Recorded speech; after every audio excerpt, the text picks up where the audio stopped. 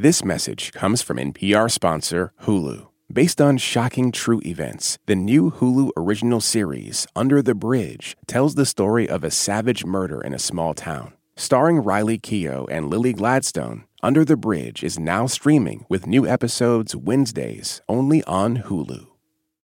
So, you've seen the TV show The Bear, and now all you want to do is come to Chicago and eat an Italian beef sandwich. And I don't blame you, they are great.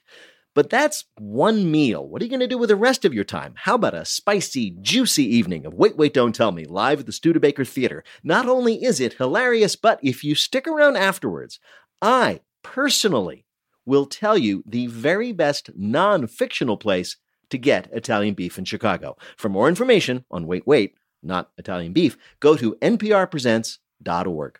Hey everyone, Bill Curtis here. If you're like me and you love the panelists on Wait, Wait, Don't Tell Me, then check out the Wait, Wait stand-up tour. This fall we're doing 2 shows in Michigan, October 21st in Ann Arbor and the 22nd in Kalamazoo. Both shows feature some of our funniest comedians. Alonzo Bowden is the host, along with Maz Jobrani, Helen Hong, and Negin Farsad. See them live, uncensored, and uninterrupted by Peter Sagal. For tickets and information, go to nprpresents.org. From NPR and WBEZ Chicago, this is Wait, Wait, Don't Tell Me, the NPR News Quiz. Grab your bros and meet me on the quad. We're playing Spike Bill with me, Bill Curtis. And here's your host, who just realized summer's almost over, so he's last-minute power tanning in a pottery kiln. Peter Sagal. Thank you, Bill. Now, as much fun as it is to have a summer break, we are even more excited to get back to work because now we have live people in the audience and live people on the stage. We're not sure about the backstage crew, though. They wear black and never speak. So in order to get ourselves psyched up to talk to real people again, we are listening this week to some of our favorite visits with actual humans. For example, in July 2017, we were honored to host Maestra Marin Alsop, then music director of the Baltimore Symphony, and one of the foremost conductors in America. So I always ask sort of musical geniuses like yourself, were you like a musical prodigy? Did you have to be forced to practice the piano, or did you love it? No, I was born with a job. My parents were professional musicians. Oh, they were? My dad was a violinist and my mom a cellist, and so they needed a pianist, and so they said, oh, let's make one. So I was born with a job, and really I hated the piano. Hated it. I retired when I was 6 from the piano. Now, was that because you didn't like the piano, or because you just resented your parents like this is why you were here? Well, how much time do we have now? No, they tricked me into playing violin, and then for every kid there is the right how instrument. How do you trick a child to playing the violin? Okay, I've left some candy inside this odd wooden object. It was very close because they said you want to go to summer camp. And so I already had an archetypal image of summer camp, with sailing and swimming and horseback riding. Somehow horses got in there. And they said, oh, before we go, we forgot to tell you might have to play the violin. And this camp is called Meadow Mountain. It's fondly called the concentration camp for violinists. So that's where this is. And when you got there, they just put you in your little cell and handed you a violin? The teacher said, so you're going to practice from 8 until 1 every day, 5 hours. Luckily, I was 7. I had no real sense of time. Right. Wow. 7 years old, and they made you practice your violin 5 hours a day, and this was supposedly for pleasure. This was camp. Right. I mean, there's so many things to say. But she was on top of a horse while she was practicing. What were the other activities, like weeping? No, weeping. The only sport we are allowed to do is ping pong. And so I am awesome at ping pong. And is it true, we read that you decided at some point you wanted to be a conductor? Well, what happened was that after practicing for 5 hours for 8 weeks, I was pretty good, so I got into Juilliard right after that. But I played in the orchestra, which I loved, and they got some complaints that somebody was trying to lead the whole orchestra from the back of the second violins.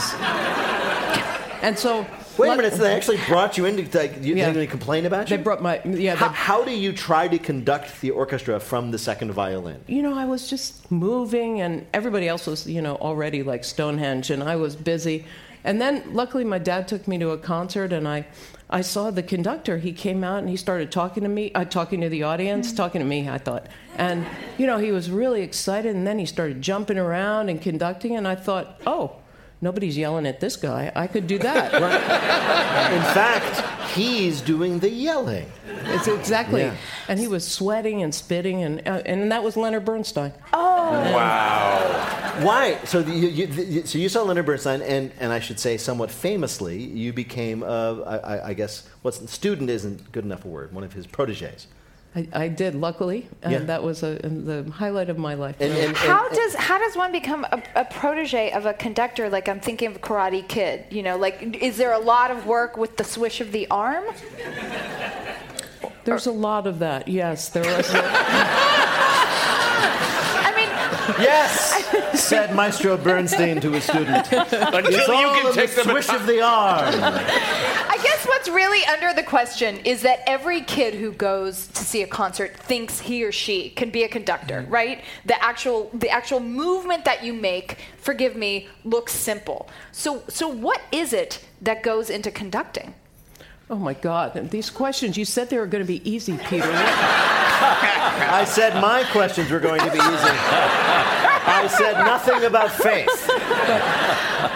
But listen, it's true. It is a lot of it. I think about who we are as human beings that creates a different sound and elicits a different response. It's all about body language and connecting. Not only that, and I say this because I'm privileged enough to see you work, something I noticed, most people can't see this because the conductor has their back to the audience, but because music is playing, you cannot shout instructions. You must indicate what you'd like a musician to do through facial expressions. You have to have a wide range of dirty looks. Really? Definitely. Or encouraging looks, or question looks. Or maybe it just looks like you're not really going to play it that way, are you? Sort of more like that. Or also, you have to anticipate. Sometimes people are about to play at the wrong moment, and you have to kind of anticipate, like, preventive conducting, I call it. Don't do that. Well, Marin Alsop, it is a pleasure to talk to you, but we have, in fact, asked you here to play a game we're calling... You're a good conductor, but are you a superconductor? So you're pretty good. We have heard, I have seen, at musical conducting, but what do you know about the other kind of conducting electricity? We're going to ask you 3 questions about that other kind of conducting. If you get 2 right, you win a prize for one of our listeners, the voice of anyone they might like on their voicemail. Bill, who is Marin Alsop playing for? Lucinda Watson of Chattanooga, Tennessee. All right, you ready to do this? Here we go, Maestro. Lightning rods were all the rage after they were invented in the late 18th century, so much so that they turned up where? A, attached to racehorses, hoping they'd give them an extra kick. B, on cannonballs in the hope that it would attract lightning onto someone's enemies. Or C, on top of ladies' hats because they looked cool. Oh, let's see. We got the horseback. You have the cannonball, so it would fly over there, lightning would hit the cannonball, blow up your enemy, or ladies' hats because they looked stylish. Yeah, but that would hurt, wouldn't it? The ladies? That could be really dangerous. Well, ladies have already made sacrifices for fashion. We're going with the hat? Yeah. Okay, we're going with the hat. You're going with the hat. You're all right. Wow! It's amazing, by the way, how you got them all to work together like that. All right, next question. Electric fences are excellent conductors, of course, but they're not just for farms. Someone once seriously suggested using an electrified fence for which of these uses? A, surrounding mixed martial arts fighters at the first UFC bout. B, keeping the political press from harassing senators. Or C, managing the line, which gets quite extraordinary, at Franklin's Barbecue in Austin, Texas. Okay, I'm going to go with the barbecue because the electric and the barbecue, it sounds kind of... No, it wasn't the barbecue. It was the mixed martial arts. But I just want to say that I'm glad that you mentioned the barbecue because the only reason I put it in here was that they would hear it and send us some barbecue. Oh. So I appreciate the help. All right, you get this last one right, you win. Your last question is about superconductors. These are the remarkable materials that conduct electricity with almost no resistance, very useful in industry and science. In 2010, a group of Japanese scientists made an incredible discovery about superconductors. How did it happen? Was it A, one of them was picking out ham at the grocery store freezer section, noticed it was colder than the frozen chicken. That led to the discovery that ham makes an excellent superconductor. B, an incompetent lab assistant made contact with 2 electrical leads and the current passed through his body with excellent efficiency without harming him, so he now works as a professional superconductor. Or C, the scientist got drunk, dunked a superconductor in booze and discovered that red wine increased its conductivity 62%. All right, we're going with C. I'm trusting them. It They is were C. right. It is an amazing thing.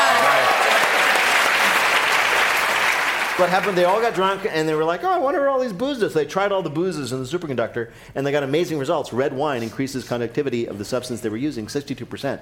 Bill, how did Marin Alsop do in our quiz? Well, she's a winner in our book. Oh, Congratulations!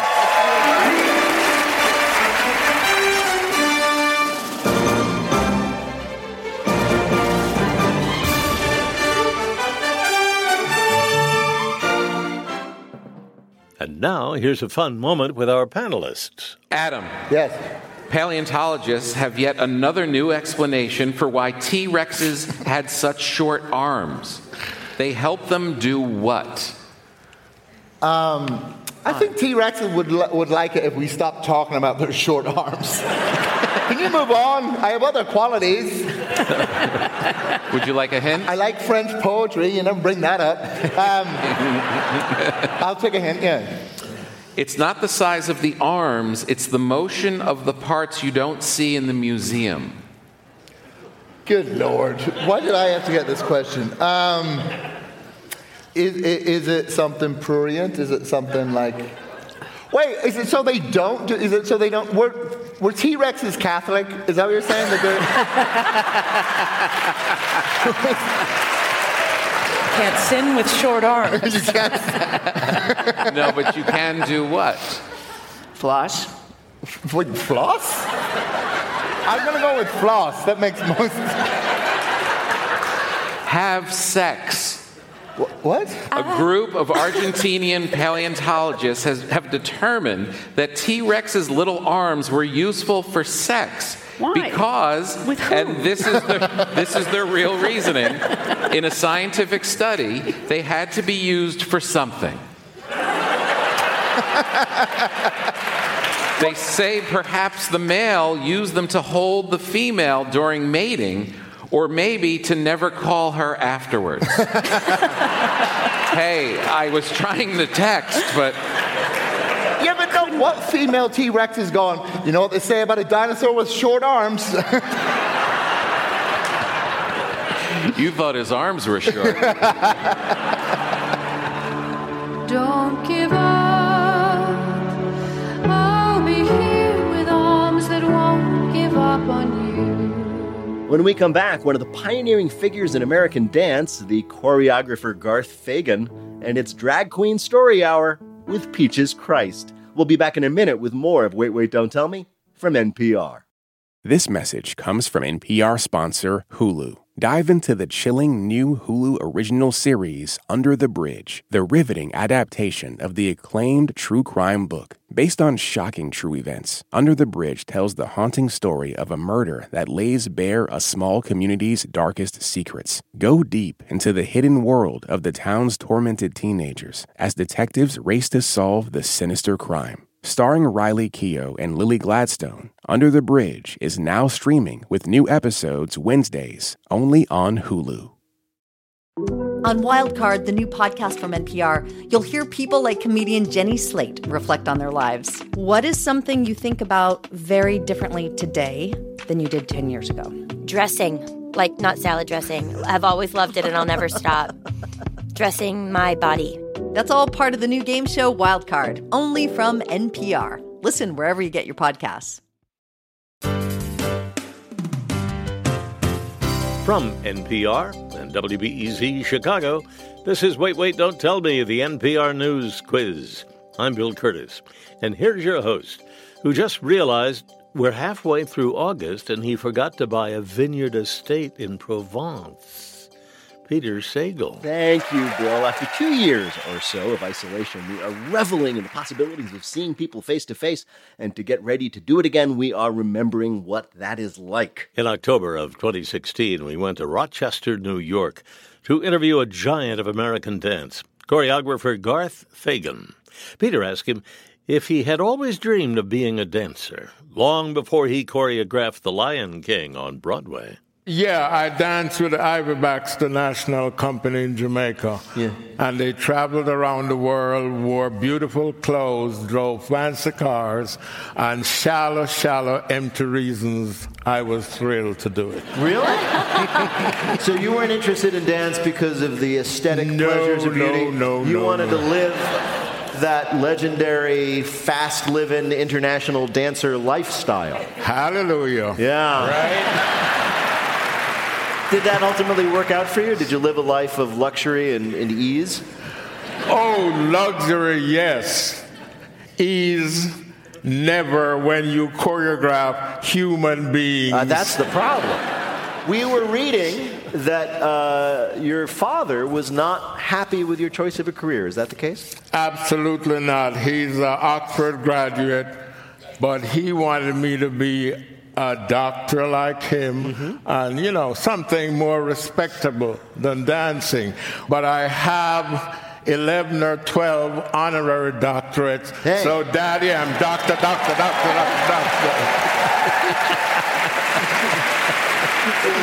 What was his attitude? Well, that's fine for a hobby, but how are you going to make a living? Yes, and in fairness to him, in 73, I didn't know why I was driven to take the company to Jamaica. Yeah. And I charged airline tickets and hotel on his American Express card. No, wait a minute. This is great. He, who didn't want you to be a dancer, paid for your tour to Jamaica. Right. And what did he say when he got that bill? Well, when I told him, I said, Dad, I have to tell you something. I charge the strip on your account, and I'll pay it back to you in 4 or 5 installments. And that beloved man said, you don't owe me a dime. Oh, wow. What a story. Wow. Just beautiful. Yeah. Boy, Yeah. I feel like a sucky parent now.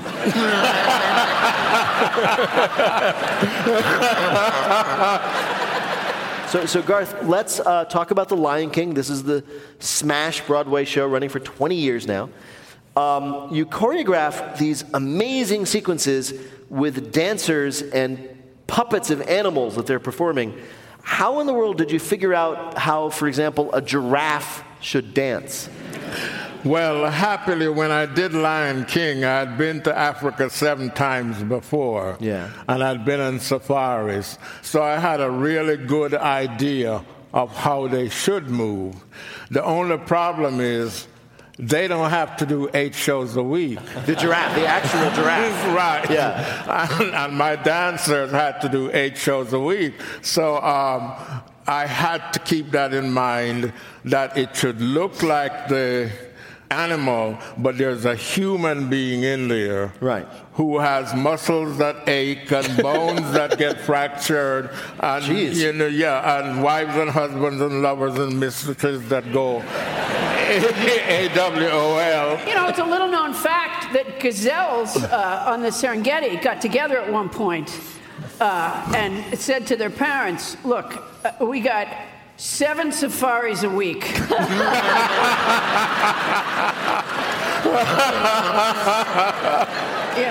What do you say we use 4 legs and walk a shorter distance?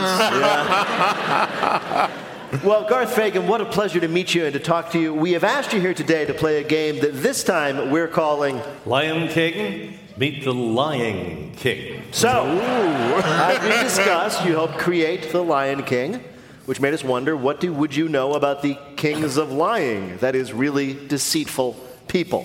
Answer 3 questions about people who were royally dishonest, and you will win our prize for one of our listeners, Carl Castle's voice in their voicemail.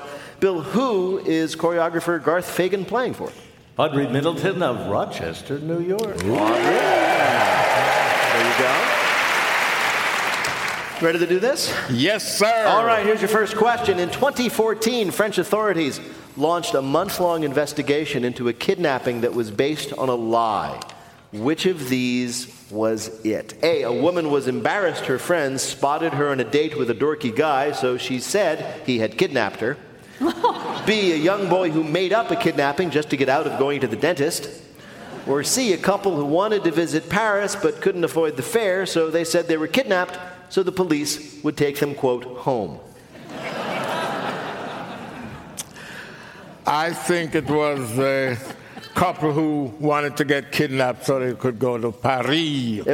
Paris is worth it, but in fact it was the young boy. He really didn't want to go to the dentist.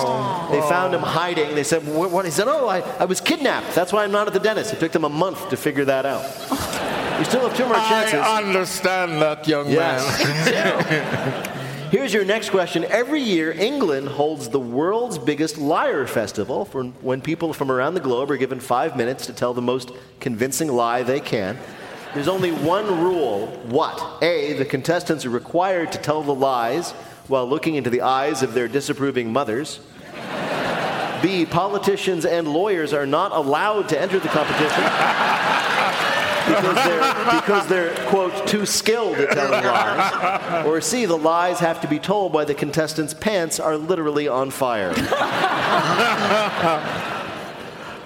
B. It is, in fact, B. Last question. Lies have played an important role in American history, such as, in which of these cases? A, in 1860, a lobbyist made up the word Idaho, said it was a Native American word, and named a state after it. B, in 1884, the Republican Party created a completely fictional presidential candidate with the unlikely name of Grover Cleveland. Or C, democracy itself is a lie. Am I right, sheeple?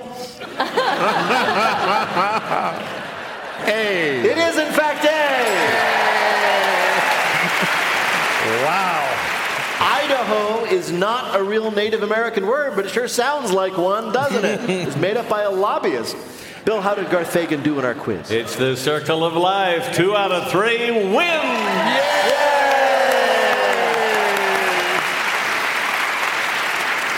Garth Fagan is a Tony Award-winning choreographer. You can find more information about his dance company at garthfagandance.org. Garth Fagan, thank you so much for joining us. And Wait, Wait, Don't Tell Me. Rochester's own.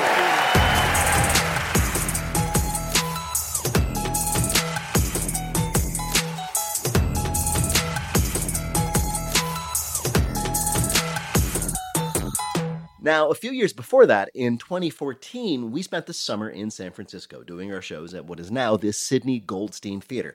And the highlight of that visit was, without question, legendary drag queen Peaches Christ. Bill was quite taken with her. Yes. We've never seen each other again, but we'll always have San Francisco. Thank you so much for having me. It's such a pleasure. Now, I have never been sadder that we are a radio program. So you are dressed casually, I imagine. This is a casual look for... This is daytime, Yeah. Grocery shopping, going to the gym. So you are wearing, let's see, a glitter... What do you... glitter... Let's call it It's disco sort ball of suit. a fully, Charlie's Angels-inspired silver sequins jumpsuit. Yes, that's what it is. With a lot of cleavage. Oh, yeah. Elvira-inspired cleavage. Yeah, I believe that's the Colorado River snaking down through there. Yes. You know what? It's formed over eons, that The cleavage. drought is over. Yes. all drag performers, drag legends have origin stories. What's yours? Well, I really started my drag career in a movie. I was a film major at Penn State University and was making a movie which the title I can't say here on NPR. Right. But there was a drag queen character in the movie, and the actor we'd hired kind of dropped out. And so as the director, I came in and saved the day. I put on the wig and the costume, and the rest is history because I moved to San Francisco a year later and started performing at the legendary Tranny Shack Club in 1996. The Tranny Shack. And when you got to San Francisco, did you feel like, oh my gosh, I'm home? Or did you feel like, oh my gosh, I can walk down the street dressed like this and nobody notices? A little bit of both. Yeah. You have to, to be a successful drag queen in this town, it takes a lot more than putting on a wig and some lipstick. I know. I tried that yesterday. I got nothing. Yeah. So what are the shows like that you do? You introduce films. You have these big shows around films. Yes, I'm in the business of celebrating cult movies. So I grew up in Maryland, and I worship Divine and John Waters from a young age. Sure. And we do full drag, spectacles before, films. My next show is Showgirls. Well, the this best is, I movie know, ever this made. this is, I understand, one of your big shows that people look forward to. It sells out. So when you do a big show, sort of you reenact the film before a show? We do. This is our NC 17th annual Showgirls screening. So I started showing Showgirls 17 years ago. The first show I did, I put on the poster that we would offer free lap dances with every large popcorn. And how many takers did you get on that? Hundreds. I can imagine. The Castro Theater, we keep their doors open because they sell more large popcorns that night. I can imagine. Than they do in a year. Now hold on. Do you hold the popcorn as you lap dance, or you just put it down to the side and then pick it back up? This is the thing about that. So a lot of you see guys come who think that they're getting a lap dance, who don't really understand that it's a drag show. So their first, horror is me bursting out of a volcano naked. That's the first thing that happens. And then when I introduce the lap dancers, you can kind of see their popcorn start sliding under their seats. Sort of disappearing because, they're my kind of lap dancers, So the lap dancers are also in drag, is what you're saying? Some of them, you can't always tell what's going on, really, with them.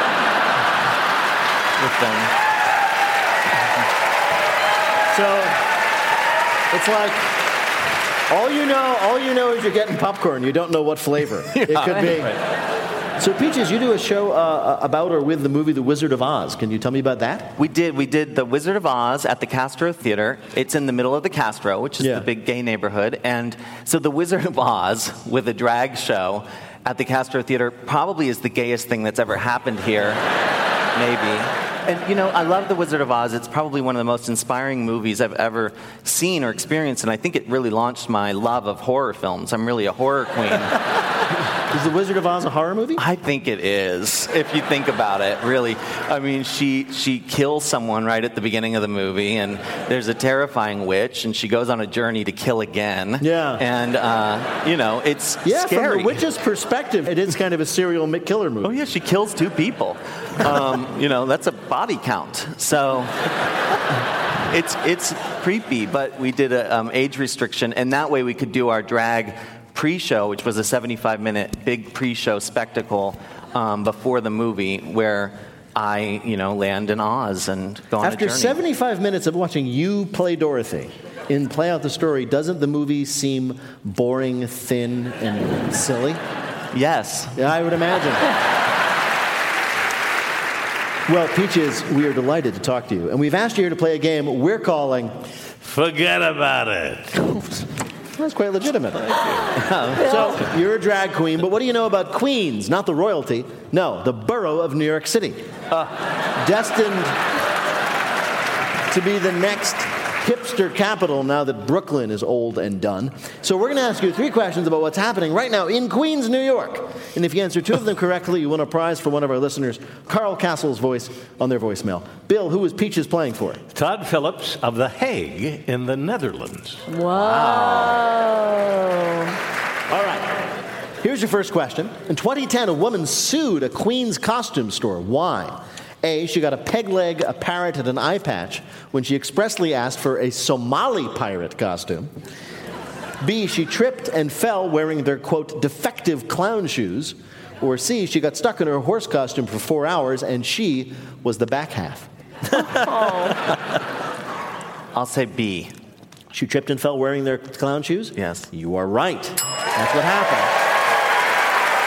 He says that the defective shoes caused her to trip and injure herself at a costume party. The lawyer noted, not a professional clown. Next Queen's question. The glory often goes to Manhattan, where all the doers and shakers supposedly live. But in 2012, a Queens man distinguished himself how? A, he made medical history by eating the styrofoam container his hero sandwich came in, and he survived. B, he swam a measured mile, in the sewage containment ponds at the Hunts Point Water Treatment Plant.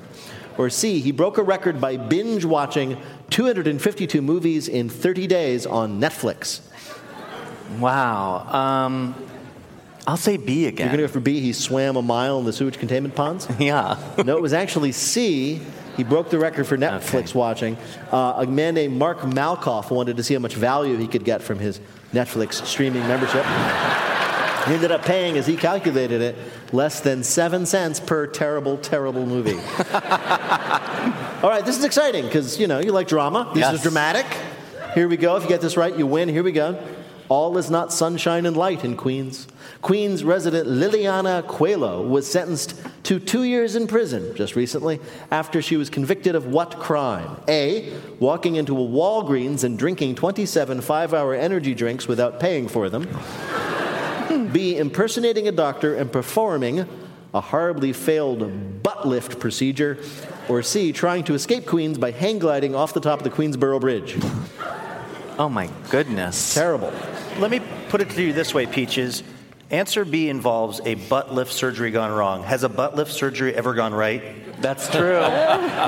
That's true. Okay, I'll say B. You're going to say B? I'll say You B. are right. Oh, That's good. the answer. Well, Ms. Coelho pretended to be a doctor and promised her patient a miraculously firm derriere for only $2,000. When the first injections did not work, she tried to fix it, this is true, with crazy glue. Oh, my God. Ended up going to jail. Bill, how did Peaches do in our quiz? Peaches, you're a winner in our book. We love having you here. Thank you. Peaches Christ, thank you so much for being on our show.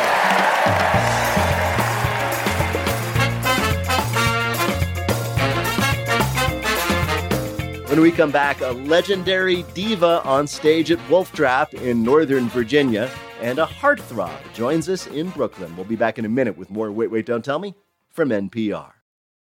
Support for this NPR podcast and the following message comes from Easy Cater, committed to helping companies from nonprofits to the Fortune 500 find food for meetings and company events. With online ordering and 24/7 live support. Learn more at easycater.com. This message comes from NPR sponsor BritBox. Discover powerful new series like Three Little Birds and BAFTA-winning drama Time, starring Bella Ramsey, Tamara Lawrence, and Jodie Whittaker. Stream the best of British TV, only on BritBox. Start a free trial at BritBox.com. This message comes from NPR sponsor Stearns & Foster. To Stearns & Foster, your comfort is their everything. So they've made a mattress that's irresistible inside and out. Every Stearns & Foster mattress is handcrafted. Every stitch, every layer uses the finest materials like indulgent memory foam and ultra-conforming IntelliCoils for the coziness you want with the support you need. Timeless quality for your most comfortable sleep. Stearns & Foster, what comfort should be. More at stearnsandfoster.com. I'm Rachel Martin. You probably know how interview podcasts with famous people usually go. There's a host, a guest, and a light Q&A. But on Wildcard, we have ripped up the typical script. It's a new podcast from NPR where I invite actors, artists, and comedians to play a game using a special deck of cards to talk about some of life's biggest questions. Listen to Wildcard wherever you get your podcasts, only from NPR. From NPR and WBEZ Chicago, this is Wait, Wait, Don't Tell Me, the NPR News Quiz. I'm Bill Curtis, and here's your host, a man whose skin is naturally SPF 50. It's Peter Sagal. Thank you, Bill. We are very excited to get back on the road, and we are going to start it off with a bang next week with a visit to the legendary Wolf Trap National Park for the Performing Arts near Washington, D.C. When I'm there, it's one national treasure inside another. National Treasure Inception. So, to get ready, we are going to go back now to 2019 when we spoke to a legend of opera, soprano Renee Fleming, who, among many other honors, was the first classical singer to ever perform at the Super Bowl. While the crickets chirped out on the lawn Peter asked Ms. Fleming whether she had always wanted to sing opera. Did you grow up liking opera? Did you love opera as a kid, and that was your ambition to sing opera? No. I grew up in a very musical household. My parents were high school vocal music teachers, so we all sang. We had to. Yeah. There was no real choice. And I was interested in animals. I wanted to be First Lady President. I was very ambitious. Really? I had that piece. Yes. Unfortunately, the job is still open. Yeah, well, there's a chance. And was there, I always wonder about people who really achieve extraordinary things in their profession. Was there a moment where you were a young age where you knew that this was a path that was open to you, that you could actually make it in this very difficult way? I got interested in jazz. I was doing other styles, and it was really kind of I was a late bloomer, I would say. So it was really in my mid-30s that things started to really push forward, and I thought, okay, this is going to work. Do you sing in the shower? Only if I'm vocalizing, but car's good. Any place, bathrooms are good because the acoustic is so great, right? Who likes to sing in the shower, right? Yeah. Yes. But of course, we all sound like you in the shower. Your great gift is that you continue to sound that good once you've left the shower. That's why. No, but when I'm warming up my voice, I'll do anything to make it work. And sometimes it's just really bizarre, the sounds I make. And, for example? Like a siren. I'll warm up with my tongue sticking out all the way. Can you do a siren for us? Yeah! Do you worry about intimidating people when public singing happens, like when you're singing Happy Birthday or anything like that? You're like, all right, no. I'm Renee Fleming, but I'm gonna be cool about it. I so worry that it's the opposite, that people are going to say, oh, that's it? Oh. Really? Oh, wow. I thought you'd be louder. You have to tell us about singing the Star Spangled Banner at the Super Bowl. Well, that was incredible. So 110 million people, something like that. Did you stick around and cheer for the game? Absolutely. Could people hear you tackle him, you son of a We're like you.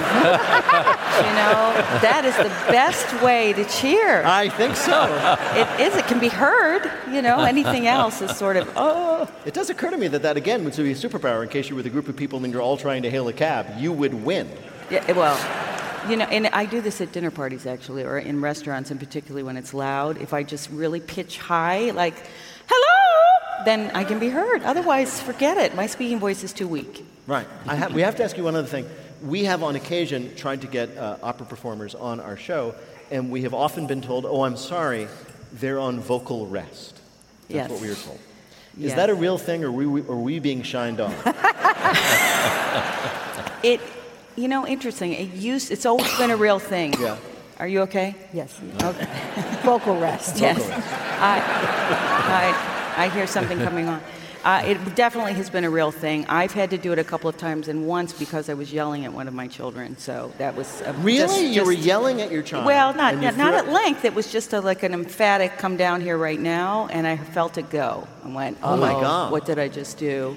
And I missed 3 performances. Oh my! I mean, my children laugh at me when I'm angry. Right. They just laugh because it is usually, "What have you done?" There it is. It is Clean a little up your funny. room. No. It's not really scolding, it's just recitative. It's recitative. It's somebody will on play pitch. like a harpsichord while you're saying, "Go clean up your room." I know what my job is. But nowadays they say that you don't have to be on vocal rest anymore. Really? Yeah, you have to kind of take it easy, but not silence. Right, which is why you didn't have an excuse, and now you're here. All right, Renee Fleming, we have asked you here to play a game we're calling Baby Shark. Do-do, do-do, do-do. So you are world famous for, shall we say, swimming in the deep end of the musical pool.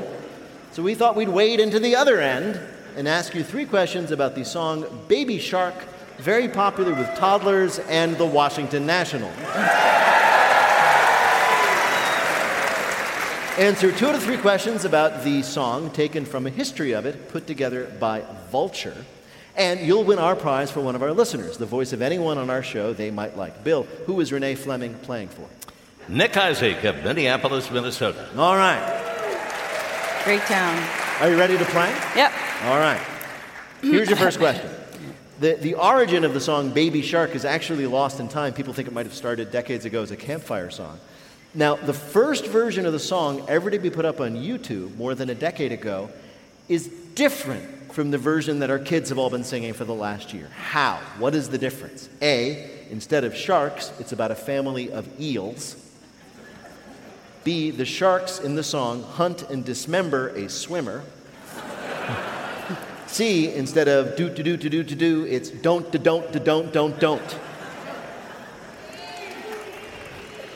You really think it's B, don't you? Wow. All right, I got to go with it's B. They're right. They've heard the song. Wow. Thank you. All right, second question. There's another version of the song. There are lots of versions of this song. Another one that was recorded back in 2007 achieved a particular honor. What was it? A, it became the #1 song in Germany. B, it was the first song ever to be officially banned by the Catholic Church. Or C, it was played as punishment to prisoners at Gitmo. Okay, I think I'm going to go with A. You're going to go with A. It was the #1 song in Germany. You must have been to Germany because you're right. Whoa. So let us hear. Wow, I never win anything. Let us hear, if you will, the #1 dance hit in Germany in 2007. Baby Hype, dim, dim, dim, dim, kleiner Hype, dim, dim. There you go. It's an All right, earworm. You have one more chance. One more chance. Eel. Now, everybody talks and jokes about how incredibly annoying it is to have Baby Shark on all the time, but it has done some good in the world. Is it A, 10% of the proceeds from the song go to a charity which buys pacifiers for actual baby sharks? B, a woman performed CPR on someone to the beat of Baby Shark and saved their life? Or C, the song has so improved sharks' image that people are now swimming in shark-infested waters, resulting in more food for sharks? I'm going to say it's got to be B. You're going to go with B. Woman performed CPR. You're exactly right. Whoa. Bill, how did Renee Fleming do in our quiz? Couldn't do any better. 3 straight. There you go.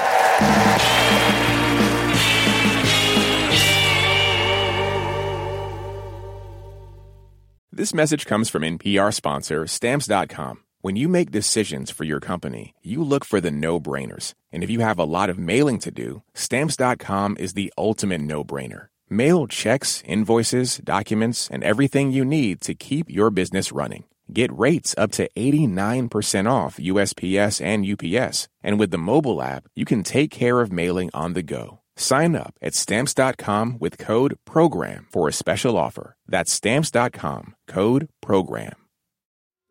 Taylor Swift has dropped a new album. She is the biggest pop star in the world, and everything she does makes news. I gasped. I was like, oh my God, I've been there, and you can identify with it. For a breakdown of Taylor Swift and her new album, The Tortured Poets Department, listen to the Pop Culture Happy Hour podcast from NPR. Finally, in March 2016, we went to the Brooklyn Academy of Music, and appropriately enough, we talked to one of the most popular singers alive, Josh Groban. Peter asked Josh about the unlikely way he launched his career at the age of 17. I had sung for a wonderful producer named David Foster, who discovered me and produced a lot of my stuff, at a charity event just kind of randomly 2 weeks prior to that night. And he found my parents' number. I was living at home, obviously, and said, "Hey, you were great at this event. Look, I've written this song. Andrea Bocelli is supposed to sing it at the Grammys, but he's stuck on a plane. He can't get here. Hey, would you mind stepping in for him?" And when you're 17, you have no sense of like, this is my moment. You're just so kind of into everything that's in your myopic high school world. So I said to him, "Oh man, I'm a baritone. He's a tenor, and also like I've got this history test." And I just I was not. I was born and raised in Los Angeles, but my parents are very kind of like real world. I was not a show busy kid. I really was thinking to myself, "Ooh, that's a really big job. You really should get someone else for that." So he called me back about 20 minutes later and said, I don't think you heard me correct. trick. Wait a minute. Hold on. You turned him down. I did. I actually said no. I actually said God. no. And just at the very moment, my mom was going, "What did you say?" He calls me back and he said, "Get your ass over to the Shrine Auditorium at 3:00.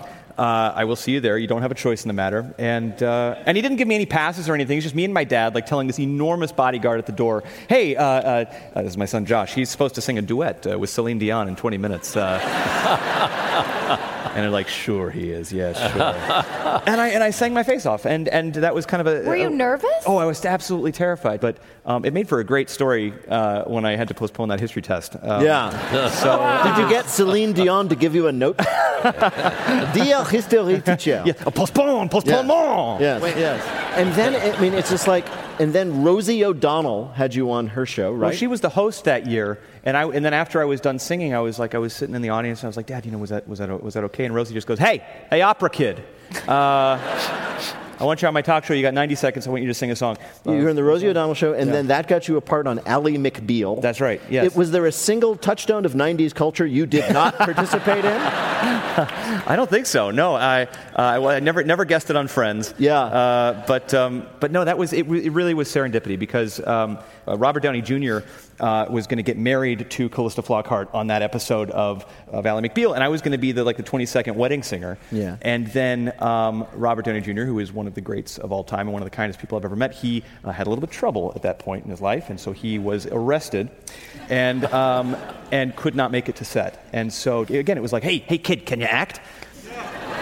This is sort of mysterious. Yeah, this is weird. So wait a minute. So Andrea Bocelli gets stuck on a plane. Yeah. Robert Downey gets arrested. Robert Downey Jr. gets arrested, and all of a sudden, you benefit. Well, look, I had just become a junior member of the Illuminati, so it was really just kind of like things just started to happen for me. Can I say you were Tevye in high school? I certainly was, Mo. Yes, I was a 16-year-old Tevye, and actually that was one of the things I said to David E. Kelly when he asked me if I could act on Ally McBeal. I said no, without any irony in my answer.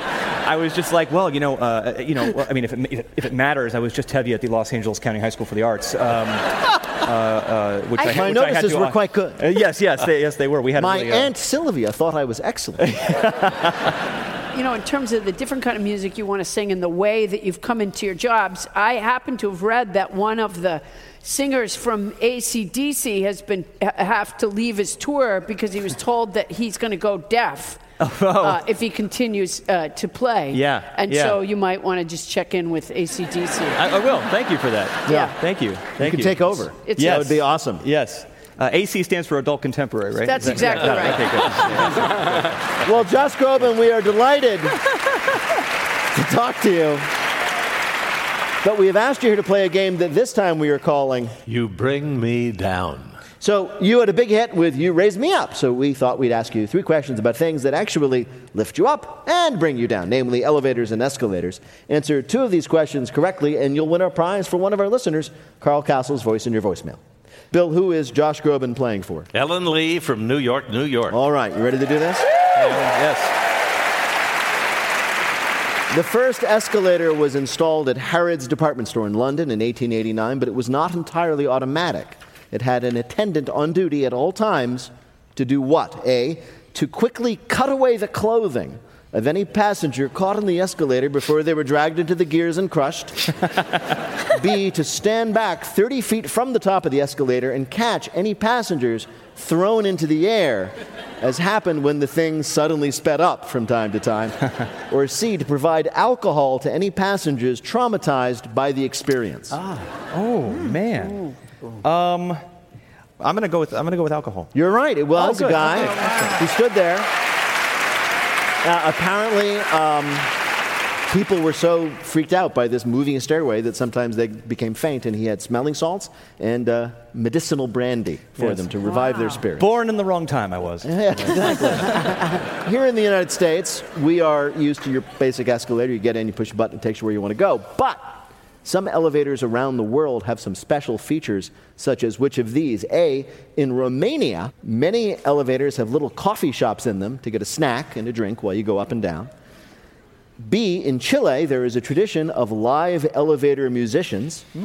Or C, in Singapore, urine detectors will lock the elevator and alert police if anyone chooses to use that elevator as a toilet. Ooh. I'm going to go with that one. You're right again, Okay, and that is in fact the case. They're very, very committed to public hygiene. Yes. So don't be doing that in Singapore. Don't do that. All right, last question. You go for perfect here. Elevators, like everything else, I guess, have their enthusiasts. Which of these is a real elevator-related hobby?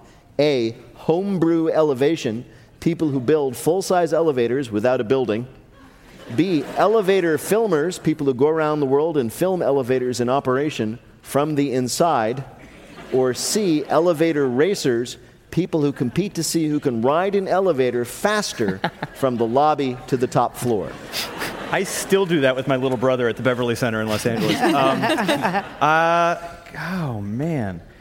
I'm going to say people who build elevators without the building. It's so interesting an idea. It's a great idea, but it's not true. It's elevator filmers. Elevator filmers. Yeah, it's elevator Okay. filmers. Oh, And if you go into YouTube, you can see these guys. They go. It's amazing. They go into elevators and they press the button, and then you hear them going, "Whoa, this is great!" And they're Whoa. documenting it. They're documenting the elevator. They're journey. live videoing their experience in the elevator. Yes. Bill, how did Josh Groban do in our quiz? 2 out of 3. You're still a winner. I'm still a winner. Absolutely. Thank you. And that's all Thank that you. matters. That's truly. That's it for our quick refresher on how to talk to people edition of Wait, Wait, Don't Tell Me. Wait, Wait, Don't Tell Me is a production of NPR and WBEZ Chicago in association with Urgent Haircut Productions' Doug Berman, Benevolent Overlord. Philip Godica writes our limericks. Our public address announcer is Paul Friedman. Our production assistant is Sofia Hernandez Simeonidis. BJ Liederman composed our theme. Our program is produced by Jennifer Mills, Miles Dornbach, Lillian King, and Nancy Sachow. Our pool noodle is Peter Gwynn. Technical direction is from Lorna White. Our business and ops manager is Colin Miller. Our tour manager is Shayna Donald. Our production manager is Robert Newhouse. Our senior producer is Ian Chillog. And the executive producer of Wait, Wait, Don't Tell Me is Mike Danforth. Thanks to everybody you heard this week, all of our panelists, all of our guests, the amazing Bill Curtis, and thanks to all of you for listening. I am Peter Sagal, and we will see you live from Wolf Trap next week.